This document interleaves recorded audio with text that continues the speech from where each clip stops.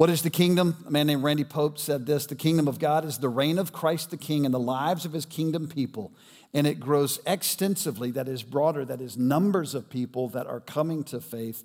And it grows intensively, that is deeper, as more and more areas of my life, your life, get submitted unto the lordship of Christ. All along we've said this: courage from above leads to faith. God's people need more leaders worth following. Faith comes by hearing.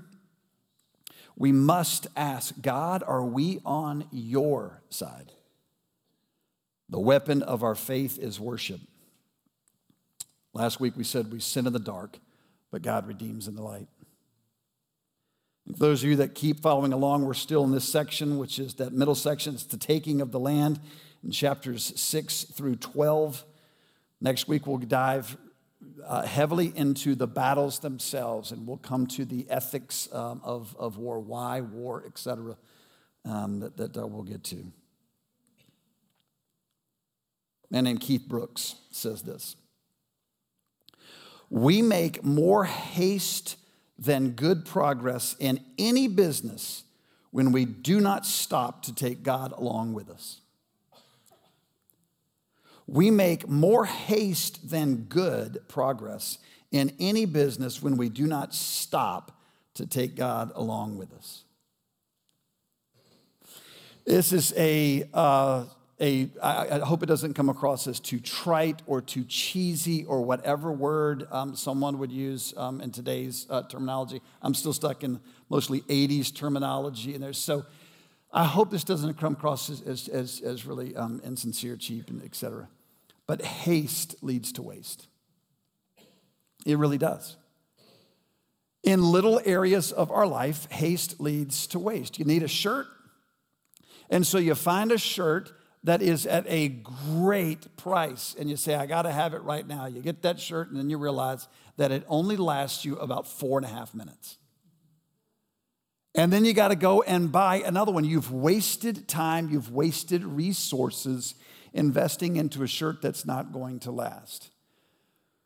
It's true also of other purchases that have a little bit more value for us. It could be true of a car. I just need to get my son something to drive because I'm so sick of taking him to school. Not that I've ever had that thought. And so I get a vehicle, and it's at a pretty good price, something that is well within my budget. I'm thinking, this is fantastic. And that car lasts all of a few months. And now I'm back in the same position that I was before, having to now make even more of an investment, take even more time in there. It happens in even more significant areas in our lives. You're in a rush because you're so lonely and you want to get married. And this person seems as though everything is as it should be. They use some of the same language that you do. It seems as though you're talking about the same things, but the rush and the adrenaline, the excitement of being in this new relationship leads to a longer-term decision that has some challenges to it. Haste oftentimes leads to waste. It's true of our time, it's true of our resources, it's true of other things.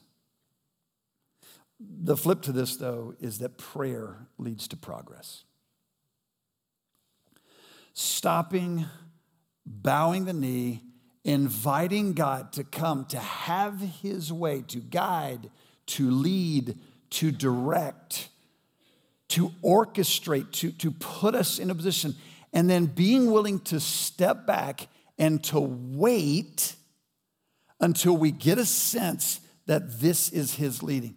Prayer leads to progress. What is it that we want? We want to move forward. We want progress in life. We want to get better at whatever it is that we're doing. Whether it's the merger in a business, we don't want to make haste in that. We want to prayerfully consider that. Whatever the circumstance might be, prayer, more often than not, is going to lead to progress. So the question for us is this: what do we want? And more specifically, what do we expect from God if we're going to take the time to stop, slow down, and to ask him to guide and to lead us? How do you expect to be led by God?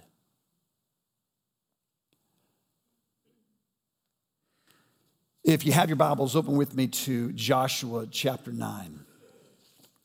And this is going to talk about the kingdom and how the kingdom advances. And it's going to look at a story here in which there is going to be haste that leads to something. And I want to show you, though, and we'll talk about at the end, how God flat out brings about redemption even in the midst of this. If you're physically able, would you stand and join as we read God's word? If you can't, don't worry about it. Don't sweat it. You can honor God just as much in your seat as you would standing up. Now, I'm going to skip around in here. So we're going to make our way from all through chapter 9 and then through the first 15 verses of 10, but we're going to hold off on chapter 10 a little bit. So I'm going to skip around reading starting here in verse 1. As soon as all the kings who were beyond the Jordan in the hill country and in the lowland and along the coast of the Great Sea toward Lebanon, the Hittites, Amorites, Canaanites, Perizzites, Hivites, and the Jebusites heard of this, they gathered together as one to fight against Joshua and Israel. But when the inhabitants of Gibeon heard what Joshua had done to Jericho and to Ai, they on their part acted with cunning and went and made ready provisions and took worn out sacks for their donkeys and wineskins, worn out and torn and mended, with worn out patched sandals on their feet and worn out clothes. And all their provisions were dry and crumbly. And they went to Joshua in the camp at Gilgal and said to him and to the men of Israel, "We have come from a distant country, so now make a covenant with us." Skip down to verse 14. So the men took some of their provisions, that is the Israelites, but did not ask counsel from the Lord. And Joshua made peace with them and made a covenant with them to let them live. And the leaders of the congregation swore to them. Go down to verse 22. Joshua summoned them and he said to them, that is the Gibeonites, "Why did you deceive us, saying we are very far from you when you dwell among us? Now therefore you are cursed, and some of you shall never be anything but servants, cutters of wood, and drawers of water for the house of my God." And they answered Joshua, "Because it was told to your servants for a certainty that the Lord your God had commanded his servant Moses to give you all the land and to destroy all the inhabitants of the land from before you. So we feared greatly for our lives because of you and did this thing. And now, behold, we are in your hand, and whatever seems good and right in your sight to do to us, do it." So he did it. So he did this to them and delivered them out of the hand of the people of Israel, and they did not kill them. But Joshua made them that day cutters of wood and drawers of water for the congregation and for the altar of the Lord to this day in the place that he should choose. You may be seated. Now, we've just come off of the sin that was in the camp in Ai, and then God redeemed it by giving them another battle. And so they asked the Lord, what is it that we should do? The Lord told them what it is that he was going to do. He gave them the battle plan, and so they move forward and they walk in victory. And so now comes the time in which they're getting ready to march forward a little bit more. And it tells us here in chapter 9 that there are some people that hear. Now notice the pattern once again. As soon as all the kings that were beyond the Jordan hill country and in the lowland, all along the coast of the Great Sea, towards all the ites, heard, they gathered. Now, we've seen this before in Joshua, haven't we? Rahab heard what it is that the Lord had done, and so she moved toward the spies. She moved toward saying, I have heard that your God is the God of the universe. And so she comes to them. She initiates. She comes, I want in. It's not the only time that somebody had heard. In chapter 5, As soon as all the kings of the Amorites who were beyond the Jordan to the west and the kings of the Canaanites who were by the sea heard that the Lord had dried up the waters of the Jordan for the people of Israel they had crossed over, their hearts melted and there was no longer any spirit because of them. As soon as all the kings heard, their hearts melted. Chapter 5. And here in chapter 9, as soon as all the kings heard of this, they gathered together. Now, please note this, all along, everywhere that Joshua moves forward, there is always the opportunity for the inhabitants of the land to bow the knee of submission to Jehovah. They had the opportunity to repent. They had the opportunity to say, you are the true God of the universe, and so we're going to bow to you. And some would do that. Most would not. Rahab would do that. These kings say, we've heard what it is that Joshua has done, and so we have got to gather together, we've got to band together to stand against this kingdom that's advancing. My friends, do not be surprised when the forces of the world gather and band together to fight against the kingdom of God. Don't ever be shocked by it. Probably what should not come out of our mouths is, can you believe? Yeah. Can you believe the media? Can you believe this? If they have not been changed by the power of the Holy Spirit, if their hearts have not been oriented towards the things of the Father, fighting against their natural desires of the flesh, of course they're going to come against the kingdom. Don't be surprised. Are you surprised when you find it in your own heart when your flesh wages war against you? Paul says, don't be surprised. That which comes naturally to me is to push against everything that comes from God. That's what comes naturally to me. That is my flesh. The Spirit of God that lives inside of me wages war against that, and my flesh wages war against God. I'm Dr. Jekyll and Mr. Hyde. And that's from someone who is trying to walk in the power of the Holy Spirit. What's it like for someone who is not at all trying to walk in the power of the Holy Spirit? Don't ever be surprised. And here's the other thing. Don't ever take it personally. Because it's not about you. It's about God. Do you know the ultimate message of God is this? I am. You are not. But I can make you. But the issue is that I can't make myself what I want to be. I have to come to God. I am weak. I am inferior. I am powerless. I cannot do what it is that is necessary to be done. So I have to humble myself before God and say, God, I need you. And we hate that. And so the values of the world will come in conflict with the values of the kingdom of God. Don't ever be surprised. Don't ever take it personally. And hear me. And don't ever forget who the enemy actually is. The enemy is not the person that is cussing you. You want to fight for them. You want to fight for their soul. You want to fight for God to invade their space. You want to pray that God would sooner rather than later bring them to an end of themselves, that they would become so miserable in a life of sin. They would find it to be so empty that they would have nowhere else to look but up and say, oh, that's who you are.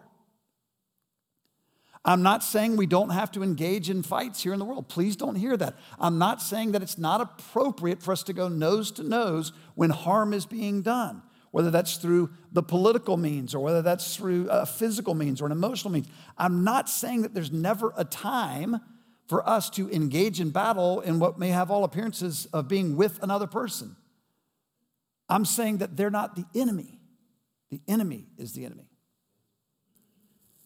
And we wrestle not against flesh and blood, but against powers and principalities. So how do you fight? Have you begun to march on your knees yet? So there's this opposition that is coming against them in verses 1 to 2. It's an alliance of an opposition. In verses 3 through 13, we find a great performance by Gibeon. This is the group of people that actually live much closer, but they put on this ruse. This word that is used here for ruse, and I think I read it was cunning. They participated in cunning. That word in Hebrew is used in other places in a very positive sense. In other words, there's a lot of wise decision-making, planning that's going on here. They just are using it in a manner that may not be as wonderful and et cetera. But they act with cunning in this. They see the other people in the area that's around them, and they say, no, that's not what we're going to do there. Do you know their reasoning for not doing it, though? They had a superstitious fear of Joshua himself. They didn't have a fear of the Lord. It was a fear of Joshua. They find out what the God of Joshua has done, but they continue to come back to Joshua, it's you. We fear you. They feared a particular leader. And so this is why we have no reason to believe that at this time any of them are believers in Jehovah. They just are trying to save their necks. So they come up with a great plan.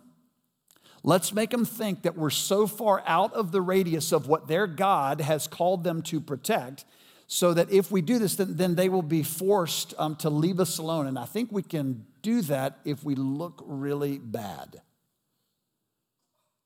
So they put on, and it says worn out, I think 3 or 4 times in there. Worn out clothes, there's worn out food, there's worn out wineskins.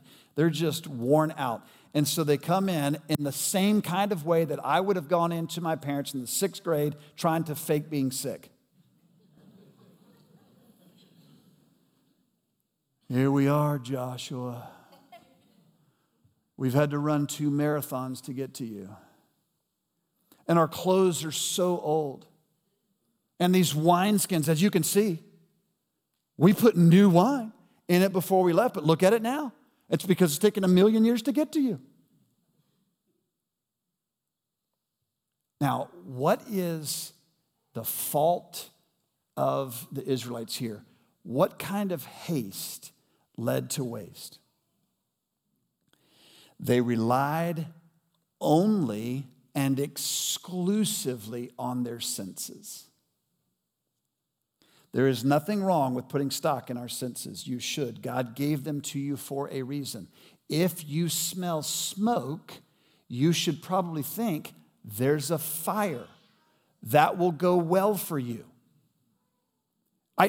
Your eyes aren't necessarily deceiving you when you see something. It's just that to rely on important decision making on our senses alone doesn't make spiritual sense. So the problem is they just relied on it alone. And there, verses 14 and 15. So the men took some of their provisions, but did not ask counsel from the Lord. And Joshua made peace with them and made a covenant with them to let them live. And the leaders of the congregation swore to them. They saw and they touched the worn outness of the materials, et cetera, that people had. They saw what they looked like, and they even touched some of those things, the wineskins, the garments, et cetera there. They heard what it is that the people were saying regarding the victories of their God. And so because they heard somebody said, man, your God, we're fearful of you now. They may have even been led to believe, well, then they're probably for us. They saw, they touched, they heard. They smelled and they tasted the old, dry, and crumbly bread. They even took a portion of it and tasted it just a tad bit, just to find out. And it said, you know what? It all looks like it's making sense. It all's coming together. I choose to believe you. And so, hey, let's get this thing done because we've got a battle to fight. We got to keep moving forward. We got to keep going. So let's just make this treaty and let's get this thing done. And the scripture points out for us, they did not seek the counsel of the Lord. Now, I'm not saying that when you walk into the grocery store, when you walk into Publix or Walmart or whatever grocery store, I'm not saying you need to say, aisle number 1, oh God, what would you have me buy on the left? I'm not saying that you need to spend 6 hours in prayer before you decide what shirt to wear in the morning.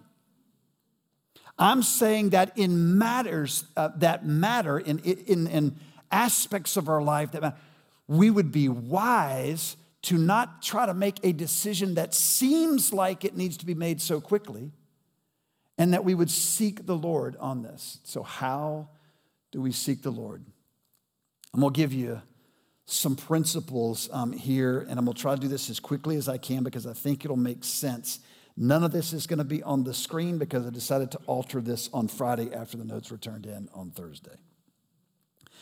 How do we determine God's leading? Number 1, set your desires on the altar of God. Set your desires on the altar of God. What do I mean by that? Listen to Romans chapter 12. I appeal to you, therefore, brothers, by the mercies of God, to present your bodies as a living sacrifice, holy and acceptable to God, which is your spiritual worship. Do not be conformed to this world, but be transformed by the renewal of your mind, that by testing you may discern what the will of God is, what is good and acceptable and perfect. Discerning God's will, the first thing that needs to take place is that I am in a position, we are in a position where we're saying, Lord, we are willing to do whatever it is that you want to do. Putting my desires, putting my hopes, putting my dreams all on the altar, sacrificed over to you. So if you lead this way, then we will choose to go this way. If you lead this way, then we'll choose to go this way. Nothing wrong with you saying, and God, I really want you to lead me this way. Nothing wrong with that. What I can't do is say, God, I will obey you if you lead in this way. But if you lead this way, I'm not going to go. The desires of our heart have to be set intentionally, willfully onto the altar of God, saying, God, it's yours. That's the first piece of it. The second thing is to search God's word for principles. Set your desires on the altar of God. Number 2, search God's word for principles that will guide us. You are not going to find a specific verse about what college you should choose. You're not going to find a specific verse in the scripture as to whether or not you should date Sally. You're not going to find a specific verse in scripture that will tell you which car you should buy. You're not going to find a specific verse in the Bible that's going to tell you what church you should join. What we do need to do is to get familiar enough with the scriptures. We need to read the scriptures over and over again and listen. Look for the principles in the scripture that will guide your decision making. You have 2 cars that you really like. First step, Lord, I'm willing to do either one of these. And what is wise and prudent you have based on your income, you know that you can handle a payment of somewhere between $500 and $600 a month. In other words, that won't put you back. You can be a good steward, all that. You've got that in front of you. Fantastic. So you go to the store, you go to the place, and you say, man, this is a beautiful truck. And this thing would be so good for me right now. And I could do this, and I could serve my wife this way, and I could serve my children this way, blah, blah, blah, blah, blah. And this truck is amazing, and it's only going to cost you $900 a month. I think the Lord is leading me to get this vehicle. And you know what I think he's doing? I think he's asking me to step out in faith. The principle in the word is, if your budget can't handle it, don't do it. What are the principles that drive you? Looking for a spouse? Guys, absolutely. Look for a woman that you're attracted to in every sense of the word. Physically, emotionally, all that. But make sure that you're attracted to her spiritually as well. Make sure that this is not just a woman who you look at and say, Lord, you did good. Right there, you're just showing off. Make sure that's not the only thing that you're looking for. What are the principles in the scripture? Well, years down the road when she doesn't look like she did in her 20s, guess what's going to look even better? Her character, according to the scriptures. A godly woman will become even more attractive over time. Trust me, I know. Ladies, he may sound really great and romantic and maybe Mr. Suave, debonair, all of that, and he may be filthy rich. Nothing wrong with that. Nothing wrong with desiring that. But you better make sure it is a walk with the Lord. Because a rich man has a greater temptation to forget who the Lord is. And so if you want to be provided for with material things, great, but that's probably all you're going to get from it. What do the principles of the scriptures give to us? Set your desires on the altar of God. Search God's word for principles that will guide us. Number 3, seek godly counsel from God's people. Proverbs 11:14 says, where there is no guidance, a people falls, but an abundance of counselors, there is safety. Find other people that you trust, that you know have a track record of walking with God. In particular, I would say if you know they have a track record of wise decision making, talk to them, ask them, seek their counsel. Get into God's word, get with God's people, and then watch how much God is going to lead you. So listen to the counsel. It doesn't mean that you have to always do what it is they say that they think you should do. I sought counsel from my father. I sought counsel from the senior pastor of the church at the time. Do you think that I should go and finish college, or should I go to Atlanta to do this internship? Both of them said finish college. I had a sense in my gut that the Lord was saying, pursue this. I listened to their counsel. I heeded their counsel. And in many ways, had I gone ahead and finished college, it would have made things a whole lot easier. But I also would have missed out on the training that I got that I will tell you was life transforming. Set your desires on the altar of God. Search God's word for principles that will guide. Seek godly counsel from God's people. And then finally, be settled by God's peace. Now, if you have been walking with the Lord for a while, you know what I mean by this. There are some things that are going to come along in your life that you say, I think we need to do this. I don't know that we need to do this. I think we need to do this. And so you say, Lord, I'm willing to do whatever. And you hit your knees and you pray and you ask God to lead, to guide through his word. You seek counsel on it. But when you hit your knees and you ask God, God, would you guide? There's a peace that comes in your mind over a particular choice. Trust that. Don't trust it if you haven't done any of the other things.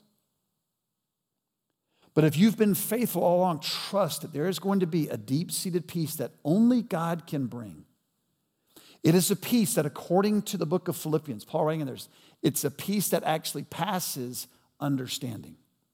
Meaning not that it's counter understanding, meaning that it goes past just what is rational. It goes past that which feels right. It goes into the depths of your soul that says, I have peace over this. It's coming from God. If you don't have that peace, don't move forward. Wait.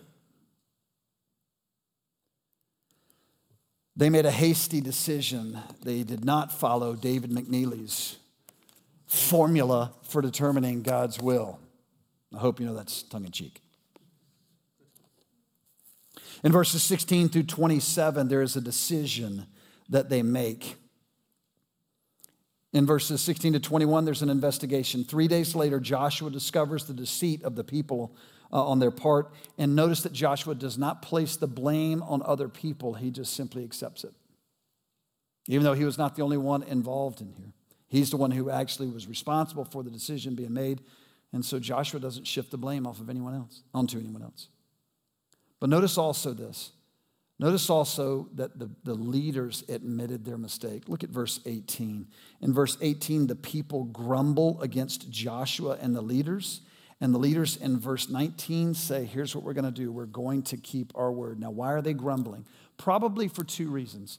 Number one, they're probably grumbling because they would not now be able to take the plunder of the people.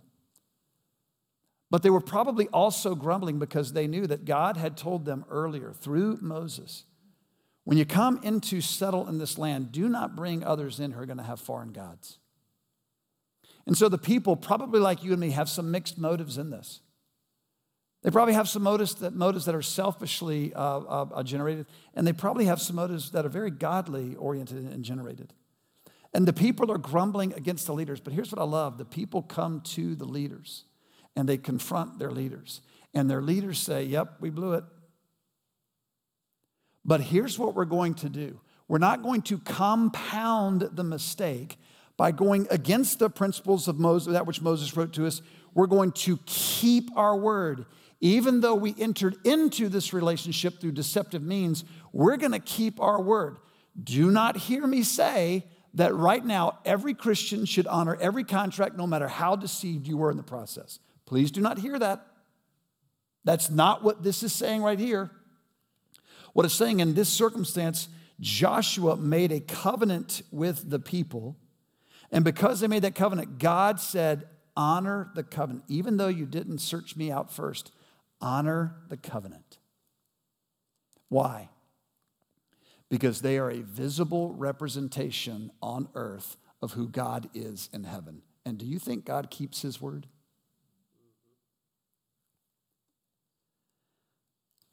So, verses 22 and 25 through 25 is the confrontation. And then finally in 26 and 27 is the implementation. I just have to read this to you, though, from Warren Wiersbe, and then we'll very briefly hit the battle. There is no evidence in Scripture that the descendants of the Gibeonites created any problems for the Jews. It's likely that their service in the tabernacle and later in the temple influenced them to abandon their idols and worship the God of Israel. The fact that over 500 of them returned to Jerusalem after the Babylonian captivity suggests that they were devoted to the Lord and to his house. Now this is, and Warren would be the first one to tell you this, with the Lord, so I wouldn't do that now, but he'd be the first one to tell you this is thus saith Warren Wiersbe, and thus saith David right now, not thus saith the Lord, but it sure seems that we have some evidence in the scriptures that because there was such a large portion of them that returned back when the people had no power at that point, years down the road, when they had no power at that point, they came back with, sure seems to suggest that many of them had turned their hearts towards the Lord. So in a deceitful, cunning, self-motivated, man-centered way, a covenant was made. God brought redemption likely down the road. Now, I'm going to get into this and then we'll pick up more with it next week. But chapter 10. As soon as Adoni-Zedek, king of Jerusalem, heard how Joshua had captured Ai and had devoted it to destruction, doing to Ai and its king as he had done to Jericho and its king, and how the inhabitants of Gibeon had made peace with Israel among them, he feared greatly, because Gibeon was a great city, like one of the royal cities, and because it was greater than Ai and all its men were warriors. So Adoni-Zedek, king of Jerusalem, sent to, and there's a whole bunch of people. Verse 4, come up to me and help me, and let us strike Gibeon, for it has made peace with Joshua and with the people of Israel. Then the 5 kings of the Amorites, the king of Jerusalem, the king of Hebron, the king of that too, encamped against Gibeon and made war against it. Now, please get this. They now hear that the Gibeonites have turned their back on this alliance and they've actually made peace with Israel. And so this king, whose name is Adoni-Zedek, is the king of Jerusalem. This is the first time Jerusalem is mentioned in all of the Bible. This is not yet the city of God. It is not yet the city on a hill. It's not yet the place where God's presence is going to reside throughout their history. It is not yet fought over like it's going to be fought over. And the king of Jerusalem, who is not a God-fearer, who does not worship Jehovah, guess what his name means? His name in the scriptures means, my Lord is righteous. A king who doesn't even know the Lord yet is named by his mom and daddy with a name that says, my Lord is righteous. Now, they probably had a whole other Lord in mind.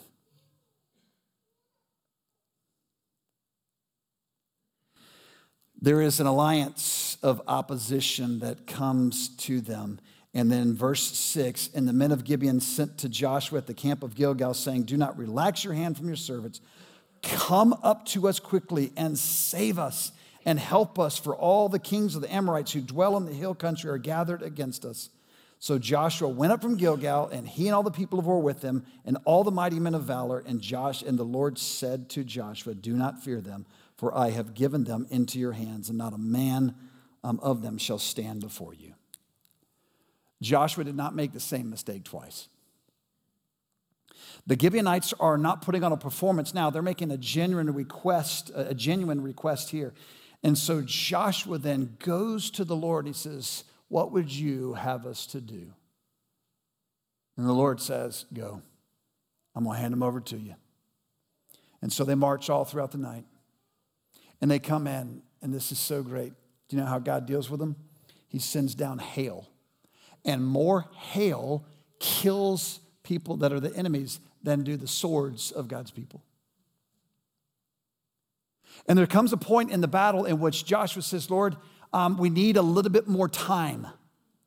We're winning this thing, but we need some more time. We're running out of daylight. And so he prays that God would somehow or another extend the day. And here's what the scripture says. The scripture says that the sun stops. Now, in the same way that Genesis 1 is not written to give us the exact how God did it, it just gives us what God did. This chapter here tells us what God did. Somehow or another, it appeared as if the sun stopped in the sky. How did God pull that off? I have no idea. I don't know if the earth stopped spinning. I don't know if that because of stars and because of refraction and reflection and all sorts of other words that are scientific, that somehow the light shone down. I have no idea what happened. What I do know is this. The people thought that the sun had stopped, and God did that at the request of a man who was saying, God, I want to continue taking ground for you. I want to continue advancing forcefully for you. I want your honor and your fame to be made great in this world, so would you somehow or another give us the power to do it? God says, absolutely, great prayer. When we recognize who the enemy is, many of us are going to have this response. Lord, I just need time with that man who doesn't know you. Would you cause him to have a thirst in life? Would you cause him to have questions? God, would you give me more time? Would you multiply my time? There's just too many people to talk to about you. You who satisfy the souls of all who come before you and bow the knee of submission, would you give me an opportunity to share? Do you think God's going to say, no, don't want that? I have no idea how God did what he did, but I have no idea how he made the earth out of nothing. I have no idea how he parted waters. I have no idea how he does what he does. I just believe with every fiber of my being, God did it because his word says it. Oh, my friends, when it comes to the kingdom of God advancing, haste makes waste. Don't for a moment think that the person that you are currently praying for is too far gone and that time is going to run out. God who can extend the sun. God can move into the hearts of those that you are praying for. Don't be in such a hurry. Hit your knees and march forward and wait for God to provide the opportunity. And when he does, man, do you have a great story to tell. Haste makes waste. Prayer leads to progress.